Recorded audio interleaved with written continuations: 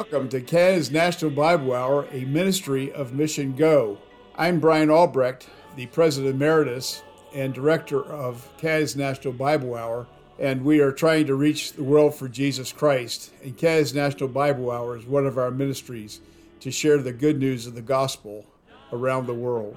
Today our text is taken from the book of 1 Timothy, chapter 6, verse 6, which says, "Now godliness with contentment is great gain, for we brought nothing into this world, and it is certain that we can carry nothing out."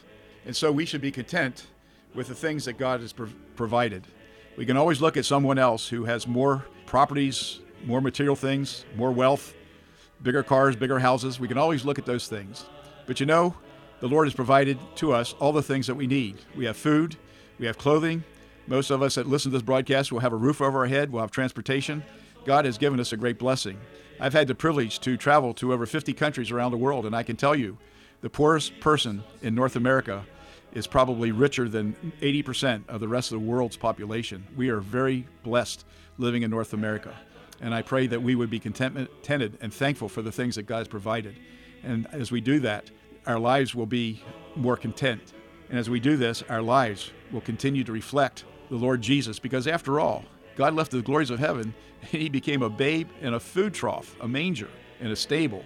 He came so humbly. We need to be thankful for all the things that God has provided for us, and as we do that, we'll have a thankful heart towards others, and we'll reach out and try to help them to be contented as well as they receive Christ as their Savior and as they start living the Christian life.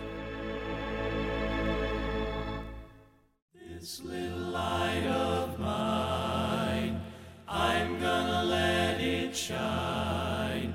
This little light of mine, I'm gonna let it shine, let it shine, let it shine, let it shine.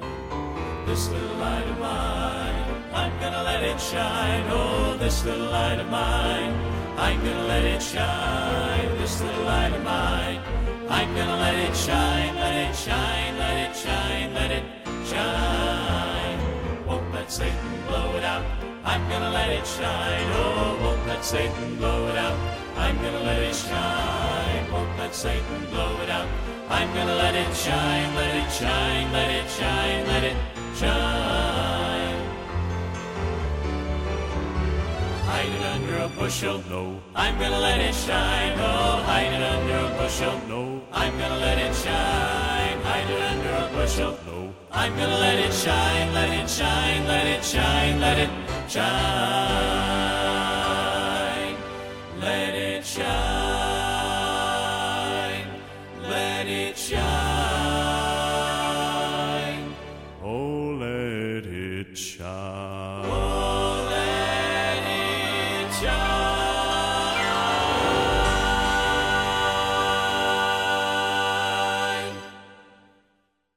This is a radio edition of Global Times. Today in the studio, it's my pleasure to introduce to you two of our veteran missionaries who have been with Global Outreach Mission since 1983. We have Samuel and Ebenezer Benjamin in our studio today, and they have a ministry in India. They have an old age home, and they minister in prisons and have quite an evangelistic outreach. And so it's with great pleasure that I welcome them to Canada's National Bible Hour. Samuel, why don't you tell us about how the Lord led you to go into missionary service? It is a great joy to be here. Myself and Ebenezer, we were in Dubai, working in a government hospital, Dubai Government Hospital, for many years. The Lord called us for the work of the Lord in India.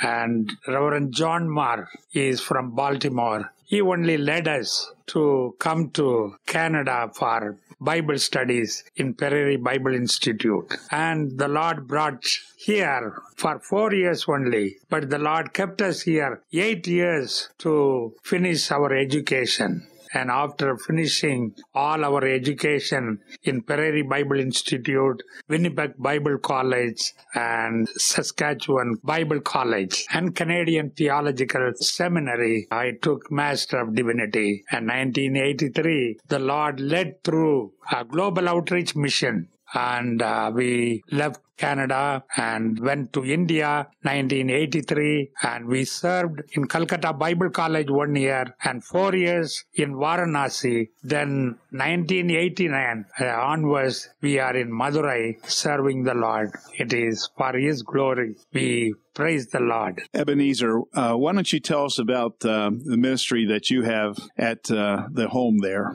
Praise the Lord. Very glad to be here. And now the elderly folks home started 4 years ago, and it's all consisting of elderly folks from age 60 to 89 years. And we have now 36 of them are there. One who has been kicked out of their own children, and 2 of them were literally on the road, picked up by local pastors, and they were brought to us. And now every one of them are happy. They are content, and they hear the gospel twice a day, morning and evening.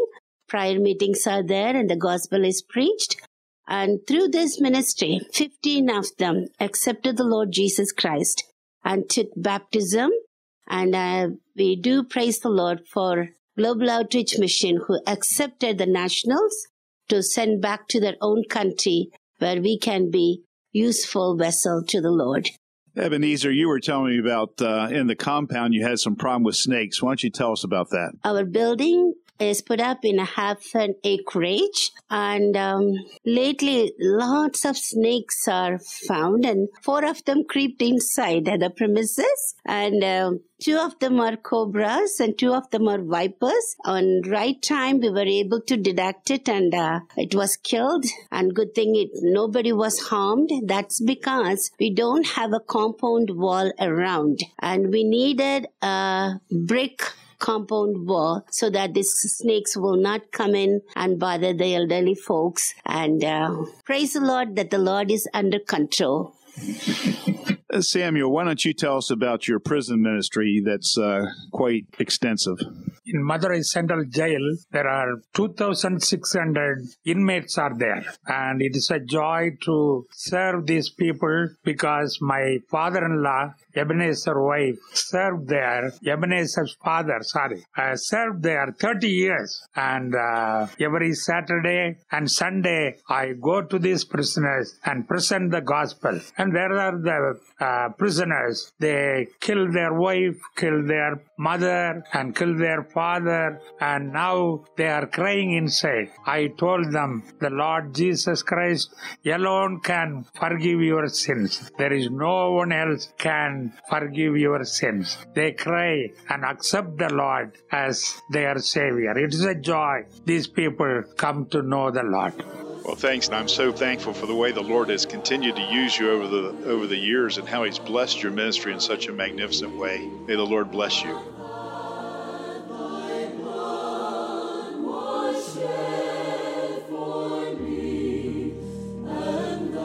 This month we would like to make available a booklet about prayer. Prayer is the Answer is the title of the booklet for those who request one this month. This is a collection of 30 classic writings on prayer by 3 men whose writings have inspired Christians for generations. In this classic writing on the need for prayer and the power of prayer, we hear from John Wesley, Andrew Murray, and E.M. Bounds as they understood that prayer can be and should be an essential element of every Christian faith journey. Matthew 7, in verses 7 to 8 says, "Ask, and it will be given to you, seek and you will find, knock, and it will be open to you. For everyone who asks receives, and he who seeks finds, and to him who knocks it will be opened." To order your copy of the booklet Prayer is the Answer, please write to Canada's National Bible Hour, Box 1210, St. Catharines, Ontario L2R7A7, or in the U.S., Box 2010, Buffalo, New York 14231. Thank you for listening to Canada's National Bible Hour. This is a listener-supported program, and we would not be on the air without the support of our listeners.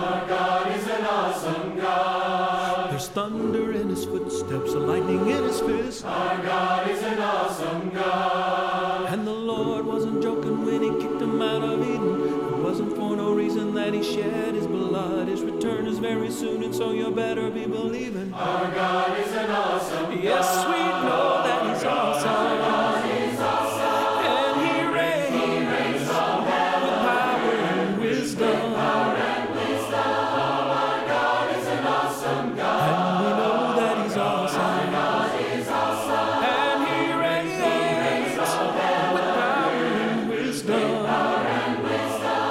Our God is an awesome God. Now when the sky was starless in the void of the night, Our God is an awesome God. he spoke into the darkness and created the light. Our God is an awesome God. The judgment and wrath he poured out on Sodom, his mercy and grace he gave us at the cross. I hope that we have not too quickly forgotten that our God, God is an awesome God. yes, we know that he's awesome. God is awesome. And he reigns with power and wisdom. Power and wisdom. Our God is an awesome God. And we know that he's awesome. God is awesome. And he reigns with power and wisdom. Power and wisdom. Our God is an awesome God. Our God is an awesome God. He reigns from heaven above with wisdom, power, and love. Our God is an awesome God. Yes, we know that he's awesome. God is awesome. And he reigns with power and wisdom. Power and wisdom. Our God is an awesome God. And we know that he's awesome. God is awesome. And he reigns with power and wisdom. Power and wisdom. Our God is an awesome God. Our God is an awesome God. Our God is an awesome God. Today's message is from Reverend George Francisco and is entitled Prophetic Revelations. I know that you will enjoy this message very much. Printed copies are available upon request. I would like to turn to Psalm 45 for our talk today. This psalm is little known compared to the popular Psalm 23 or the Shepherd's Psalm, yet it is full of vital truth by way of illustration. The writer idealizes a king of Israel, we're not told which one, and prophetically reflects important truths concerning the coming Messiah. That Jesus should be spoken of prophetically in the Psalms should come as no surprise to any student of Scripture. Luke 24 and verse 44 records Jesus' resurrection appearance to his disciples in the upper room. And there he says, verse 44, "These are the words which I spake unto you while I was yet with you, that all things must be fulfilled which were written in the law of Moses and in the prophets and in the Psalms concerning me." No doubt Jesus was referring to Psalm 45 as one of the psalms that spoke of him. We can look then at Psalm 45 under the topic, Prophetic Revelations of the Messiah King and His Bride. The psalm was likely written for the marriage of a king of Israel, perhaps that of Solomon. The Bible writer, at any rate, prophetically envisions the day in the future when the Messiah shall reign and reveals great truths about him compared to the local monarch. Let us read then some verses from this great psalm. Verse 1, "My heart is inditing a good matter. I speak of the things which I have made touching the king. My tongue is the pen of a ready writer. Thou art fairer than the children of men. Grace is poured into thy lips. Therefore God hath blessed thee forever. Gird thy sword upon thy thigh, O most mighty, with thy glory and thy majesty. And in thy majesty ride prosperously because of truth and meekness and righteousness. Thine arrows are sharp in the heart of the king's enemies, whereby the people fall under thee. Thy throne, O God, is forever and ever. The scepter of thy kingdom is a right scepter." Verse 9, "Upon thy right hand did stand a queen in gold of Ophir." Verse 13, the king's daughter is all glorious within. She shall be brought unto the king in raiment of needlework. With gladness and rejoicing shall they be brought. They shall enter into the king's palace. And verse 17, therefore shall the people praise thee forever and ever. This psalm could well be titled The King, for these words appear 7 times in these few short verses.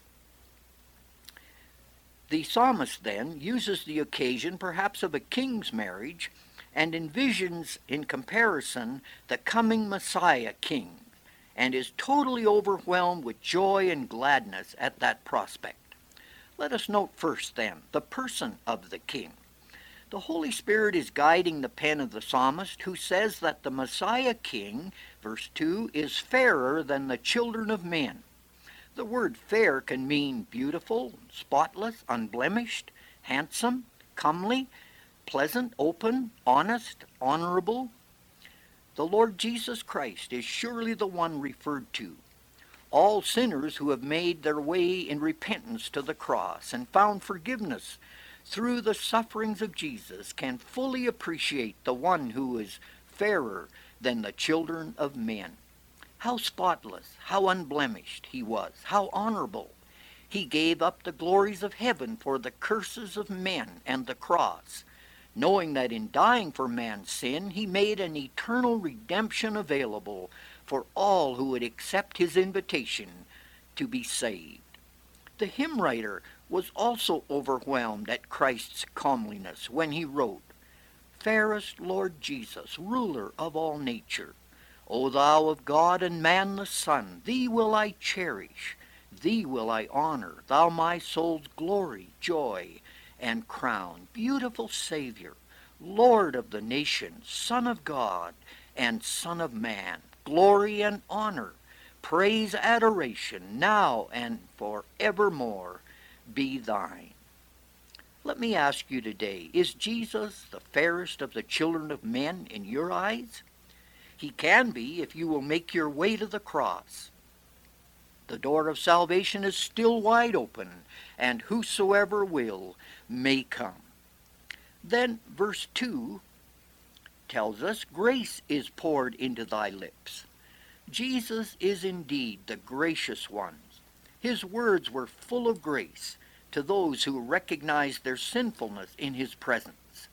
How gently he speaks to the woman taken in adultery, condemned by men and the law.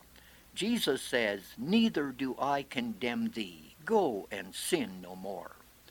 Gracious words to a great sinner. To the Samaritan woman who had gone through 5 marriages in search of something real and lasting, and was still thirsty of soul, Jesus said, whosoever drinketh of the water that I shall give him shall never thirst.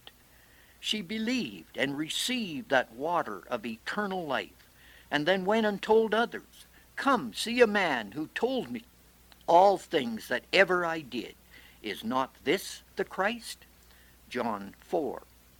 The thirst of her soul had finally been quenched by the gracious words and the water of life in Jesus. Then verse 2 goes on to say, God hath blessed thee forever. Yes, Jesus is the Blessed One. He lived every day, every hour in obedience to God. So God has blessed him forever and ever. There will never be another to take his place. No one can turn from the living way and find some other way to heaven. Jesus is the way. God has blessed and established him forever. He will always be God's only Son and the world's only Savior. Then in verse 3, the psalmist writes, gird thy sword upon thy side, O most mighty, with thy glory and thy majesty. This speaks of the power of the King. Jesus came as the meek and lowly one, but the time is coming when he will gird on the sword. The time is coming when he will show himself to be the high and mighty one. The Messiah King is referred to as more than an earthly sovereign, for verse 6 says, thy throne, O God, is forever and ever. So then he is the God of heaven, the high and holy one, the powerful one. How well these prophetic words describe the Lord Jesus. He came as the Lamb of God, the meek and lowly one. But he will come again, Scripture says, as the Lion of the tribe of Judah, the great and powerful one. In Matthew 24, Jesus describes the terrible times of the last days, and then in verse 30 tells of his coming when he says, "Then shall appear the sign of the Son of Man in heaven. And they shall see the Son of Man coming in the clouds of glory, with power and great glory." Jesus is the Son of Man who will come and destroy wickedness and wicked ones. 2 Thessalonians 2 says, "With the spirit of his mouth," that is his word, "and with the brightness of his coming." Surely that is a sword. Friends, the Messiah King has a sword, and when he girds it on his thigh, it will mean the time of judgment has come. When he comes, the sword will fall. There will be no time to repent. This is the day of grace. So come while the door is open, and receive forgiveness and reconciliation while it is still offered in Jesus Christ. These thoughts are continued in verse 5, where it speaks of the king's enemies. Verse 5, "Thine arrows are sharp in the heart of the king's enemies, whereby the people fall under thee." Now, it seems strange to me that such a great and glorious and powerful king should have those who reject him, who oppose him, and want to destroy him. But such is the case. When Jesus, God's Son, walked the earth, men opposed him. They rejected him, saying, "Crucify him." Why? Jesus said it's because he exposed their sins. In John 15:22, he said, "If I had not come and spoken unto them, they had not had sin. But now they have no cloak for their sin. They have both seen and hated, both me and my Father." The hatred and rejection of Christ by sinful men will carry on till the end times. For Revelation 19 describes Christ coming on a white horse, verse 11, and finding armies arrayed against him. Verse 19 says, "And I saw the beast and the kings of the earth and their armies gathered together to make war against him that sat on the horse, and against his army. And the beast was taken, and with him the false prophet. Though these both were cast alive into a lake of fire burning with brimstone. And the remnant were slain with the sword of him that sat on the horse." Now, friends, it's not only futile to resist Christ, it's foolish. For Christ will reign as King of Kings and Lord of Lords. But now we want to turn for a few moments and look at the King's bride. In verse 9 we read, "Upon thy right hand did stand the queen in gold of Ophir." So the Messiah King has a bride. She is raised up from her common life, whatever it was, to now be the queen. She shares in the King's glory and power. The New Testament sheds much light on this beautiful relationship.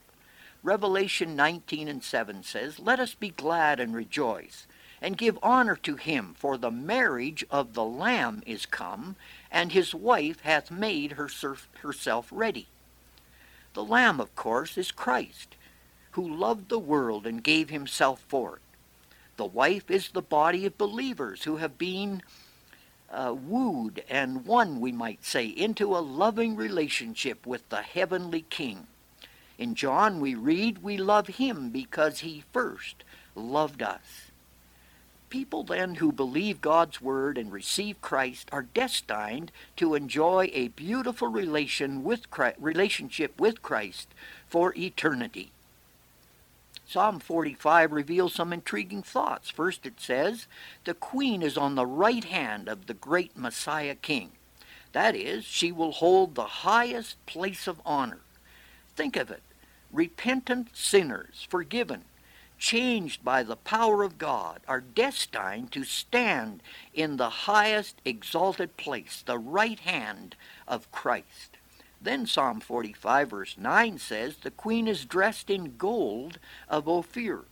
This was the purest gold, the most expensive and costly, making the most gorgeous of royal dresses.